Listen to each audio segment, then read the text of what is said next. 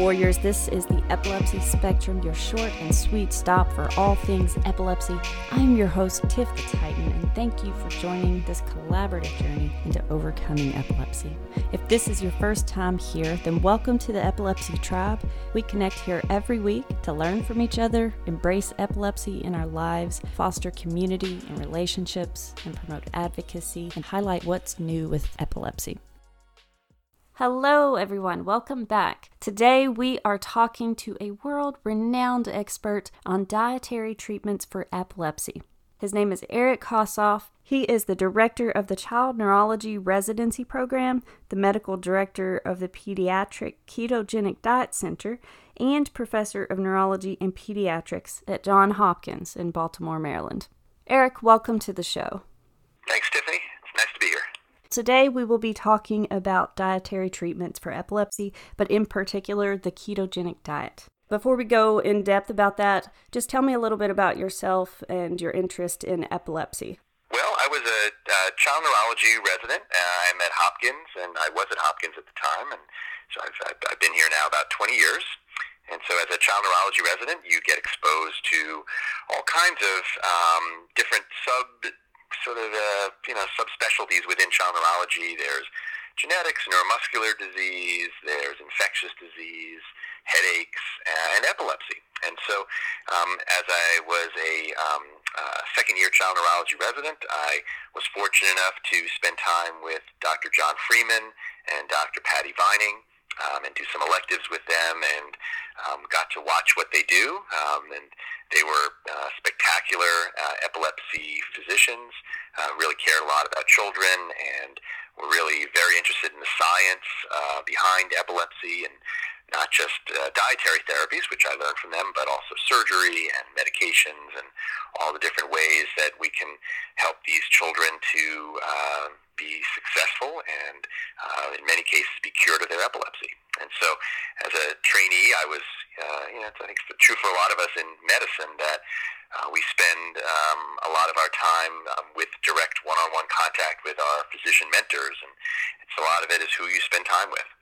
These were my role models, and I said, I think I like doing epilepsy work. I found it interesting, and so I stayed and did an epilepsy fellowship at Hopkins for 1 year, and I had every intention of leaving after that and going out into private practice neurology, but I decided to stay for a little while, and that was my plan. Yeah. And 20 years later, I'm still at Johns Hopkins. That's awesome. Was there something about it that stood out to you or that sparked your interest, or were you just fascinated with all of it? I had never heard of the ketogenic diet as a pediatric resident, certainly not in medical school. And again, with the mentorship, spending time with John Freeman and Patty Vining, just watching how excited they were about it and seeing these children who came from all over the United States and sometimes the world that would come to Baltimore to be put on this diet, and watching sometimes over the span of days, watching their seizures go away, stop. They sometimes would come in wearing helmets and leave without wearing the helmets. For someone who had never heard of this before, all I had heard about was medications. I was blown away. Sure. And so as I formed my interest in epilepsy, I decided to do some research into it and answer some questions. This was back in the early 2000s, and there still are today a lot of questions that we need to answer. But back then there were even more. And so I thought it was a field that was interesting, certainly very different than what I had ever seen before, and something where I could really make a difference. Well, tell us a little bit about the ketogenic diet. Now, I think it started around the 20s when there was a little bit of interest there. Am I correct in that? Right. Yeah. So we are about 1 year and 4 months, depending when the podcast is broadcast, but about 1 year, 4 months away from the 100-year anniversary of the ketogenic diet. It was created in July 1921 at the Mayo Clinic in Rochester, Minnesota. And they had known for probably about 20, 30 years that water diets and brief periods of fasting could help epilepsy. They didn't understand why. They really actually didn't know a lot about epilepsy even back then, but they knew that this was successful. Even after food was reintroduced, it still seemed to have a lasting benefit. And so this was back in 1921. They said, look, we need to have something that could be created as a maintainable long long-term therapy. You can't just do water diets, obviously, forever. Right. And so in 1921, they created the ketogenic diet, which is a high-fat, low-carbohydrate, moderate protein diet. And it was designed initially to mimic fasting and starvation. That was the theory, that it was essentially doing the same thing as starvation. Turns out now, 100 years later, we know that these are actually two very separate therapies. Both intermittent fasting sometimes helps seizures, but also the ketogenic diet clearly helps seizures.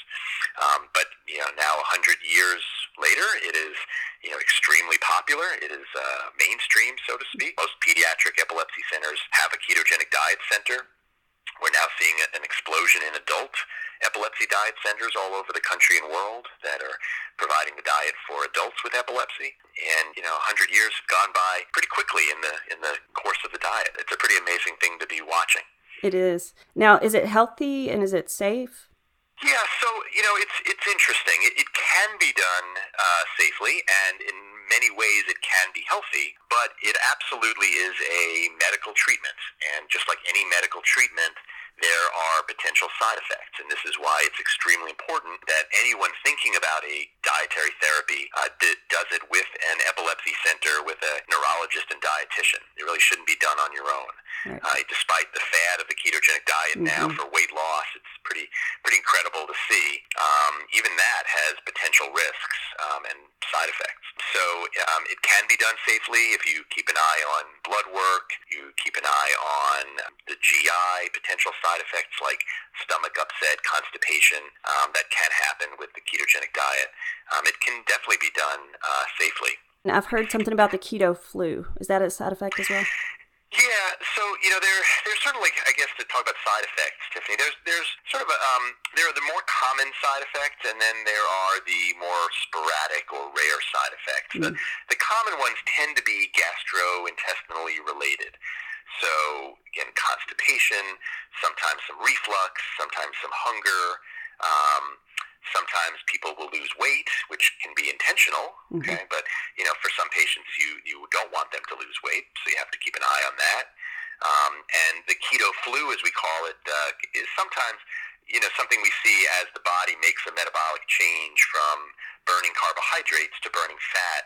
Sometimes people can feel a little tired, they can feel a little fatigued and sort of just sort of lack of energy. We see this not uncommonly. It can be, I guess, sort of ameliorated with fluids and salt and sort of a slower titration. Sometimes we'll back off on the diet and start it a little more slowly. But, these are some of the common ones we can see when children come into the hospital, and still most centers will bring children into the hospital for a few days to start the diet. Sometimes they can have these symptoms. They can be hypoglycemic.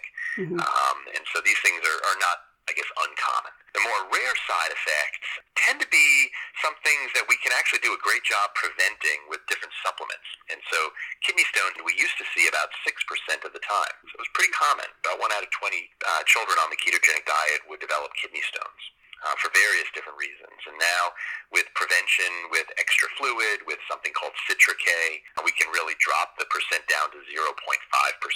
And so we don't see kidney stones, thankfully, that often any longer. Awesome. There's also certain vitamin deficiencies that we can prevent with supplements. Carnitine deficiency we can prevent if that starts to happen. High cholesterol, we can make some diet modifications to affect that too. So there are some more rare side effects, but most of them are preventable, which is great. How many carbs are allowed on the keto diet?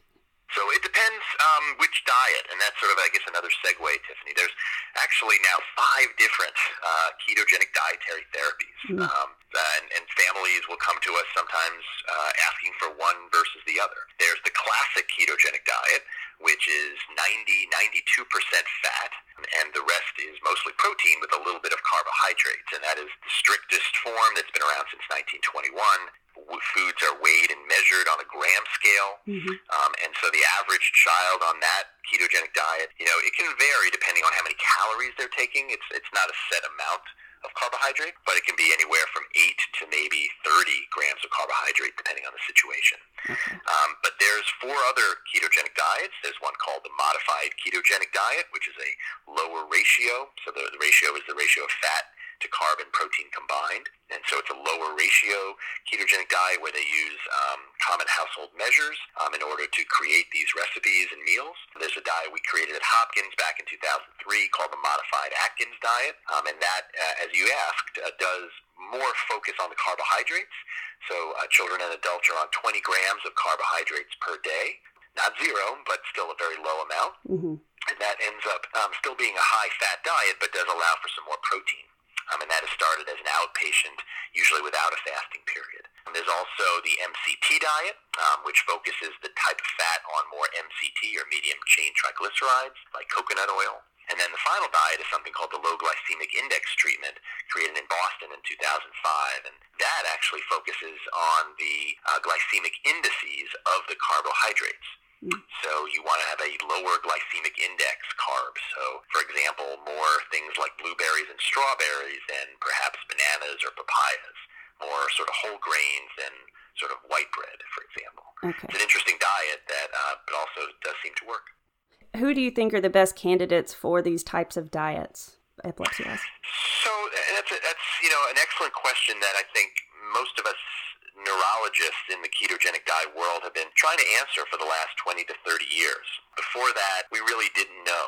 If you read books or chapters about the ketogenic diet, review articles, they would say, just try it and see what happens. We really didn't know who were the ideal candidates. There was a perception that children were, but even that's been questioned actually lately, because adults can do very well. And over the last 20 years, we've realized, I think through good research, case reports, and then more prospective studies, that there actually are some various forms of epilepsy, some epilepsy syndromes in which children can do extremely well, both children and adults.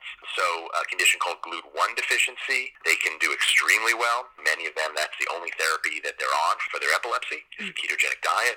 We know other conditions like infantile spasms, Doza syndrome, Rett syndrome, Angelman syndrome. These are just a few of the epilepsies that seem to be exquisitely responsive to ketogenic diets. And so as we've learned this over the last 20 years, it's a really important message that we get out to general neurologists and pediatricians and parents and listeners to your podcast, that if you have an epilepsy syndrome that seems to be very responsive to ketogenic diet therapy, you should think about it. You should talk to your neurologist about it. There's some interesting evidence starting to form that maybe even trying the diet before medications in some of these epilepsy syndromes may make sense. Right. That's perhaps the future. Right. I tried intermittent fasting at one point, and it was more for fitness reasons. I was just trying to trim out some fat, and I had less seizures that week. I was still having weekly seizures at the time, and I went like 10 days straight without a seizure. I felt great. I felt more alert. Just to think that such a simple thing can really impact you in your life that way. Yeah, intermittent fasting is a hot topic. There's some animal evidence and a little bit of human evidence that, not only does it perhaps help, we do need definitely more trials, but it seems to be very different than the ketogenic diet. And so we've had patients who were on the ketogenic diet and it didn't work, and we tried fasting and that did work, again, suggesting these are separate therapies. But yeah, it's a very cool topic. Absolutely. In regards to women, can these diets affect your menstrual cycle? So it's interesting. There was actually data going back even into the 1930s, 1940s, when they were using ketogenic diets, not just for children but adults, that it did seem to have some effects on menstrual cycles of women, teenagers and adults. And it's there's kind of mixed data about that. It definitely seems to have some effect. Sometimes none, but sometimes it can sort of alter the cycles. There's some interesting evidence that was published, I think, in a poster form. I don't think it was formally published, at least yet, that suggested that if you had sort of sporadic seizures throughout the month and you're a woman and you went on a ketogenic diet, it would sort of change your sort of seizure pattern to become more sort of related to your menstrual period. And so, interesting, very preliminary. Is that a good thing? Is that not a good thing? It's just different, but it at least does have some perhaps, I guess, sort of communication with sort of the hormone levels, and maybe is having some effect there. But it's not something that we necessarily have to warn about. It doesn't always do this, but it does seem to have some effect, perhaps. Okay. Well, before I let you go, I just have 2 more questions for you, and I picked them out from some followers. They were questions that were sent in from Instagram and Twitter. So Stalin wrote in and said that she has a 4-year-old that tried the keto diet in 2018, and the diagnosis then was infantile spasms, and that manifested as LGS, or Lennox-Gastaut syndrome. So do you think the ketogenic diet is worth another shot for them? So, I would say without knowing the history and the story, I can't say, and I'm assuming it didn't help because they're now off and thinking about trying it again. Mm-hmm. Yeah, I can make some generalities in terms of we do know the diet can be very helpful for infantile spasms. It can also be helpful for Lennox-Gastaut syndrome. The data is actually a little stronger for infantile spasms, and so if the child has sort of changed into Lennox-Gastaut, it's maybe slightly less effective. But that doesn't mean it's not. We certainly do try the diet a second time. The evidence would suggest, at least in large series, that what happens the first time tends to be what happens the second time. So if they had a 50% response, and then the diet is weaned, and we often will wean the diet, even if successful, after about 2 years. At least in children, we do that. You could try it again, and you'd probably have a 50% response again. But every child is different. Some children, right, you try it again, and it works better. Sometimes you try it again, and it doesn't work as well as the first time. I think it's an individual decision. Children, as they age, their brains change, and the diet is changing, certainly rapidly every year. It seems like there's new ways to do the diet and new products out there. And so we're definitely seeing a fair number of families, especially nowadays in our adult diet center, adults who said they tried it when they were children, and sometimes 10, 20 years have gone by, and now they're an adult, and they ask about trying it again. So it's definitely worth thinking about and discussing with the neurologist. Sure. And Julia wrote in, she said, is keto a realistic, sustainable diet? And would it have any harmful long-term effects on our bodies? So it absolutely is sustainable. We have children who we start in the infancy, and they turn 18, and then we have to transition them to our adult diet center. And so we've had patients on the diet for decades. For an epilepsy syndrome I mentioned a bit earlier called GLUT1 deficiency, there's strong evidence that the diet may be a lifelong therapy. And this is often diagnosed in childhood. And so we're seeing now children who become adults who stay on ketogenic diets for many, many years. The side effects that I mentioned before, you still have to keep an eye out for. Although one thing we do see is in many of our children on the diet long term, some of the side effects become less likely, with some of them becoming more likely. And so some that become less likely are actually the lipid abnormalities, cholesterol, triglycerides. Over time, those tend not to be a big problem for our patients on the diet for many years. But the one thing that we do have to keep an eye out for is bone health. We know the longer you're on the diet, the more effects it can have on your bones, especially for a young growing child. Anyone on the diet long term, we really do keep an eye on their bone health. We have to keep an eye on growth. In an adult, it may not be as much of an issue, but for a young child, we want to certainly make sure they reach their appropriate height. Well, that's certainly information that is good to know. Stalin and Julia, we wish you the best of luck in your epilepsy journeys. Eric, it was great talking to you again, and thank you so much for sharing a lot about the diet. I know that this information will help a lot of people that are listening right now and help them understand a little bit more about what their options are when it comes to dietary treatments. So thanks again for that. We truly appreciate you taking the time to share with us. Absolutely. Glad to do it. All right, guys, that's it for this week. Please follow us on social media. I am at Epilepsy Podcast on Twitter, on Facebook, and on Instagram. If you have any questions, please send them in. You can message me at Epilepsy Podcast on social media. My personal page is at Tiff the Titan. You can send me messages at either one of those, and I will do my best to address any topics or questions that you may have about epilepsy. If you haven't already, subscribe to me on Apple Podcasts. I'm also on Google Play and just about any other podcast platform out there. Thanks for listening, and I hope you have a great seizure-free week. Remember always, fall down 7 times, stand up 8. Peace.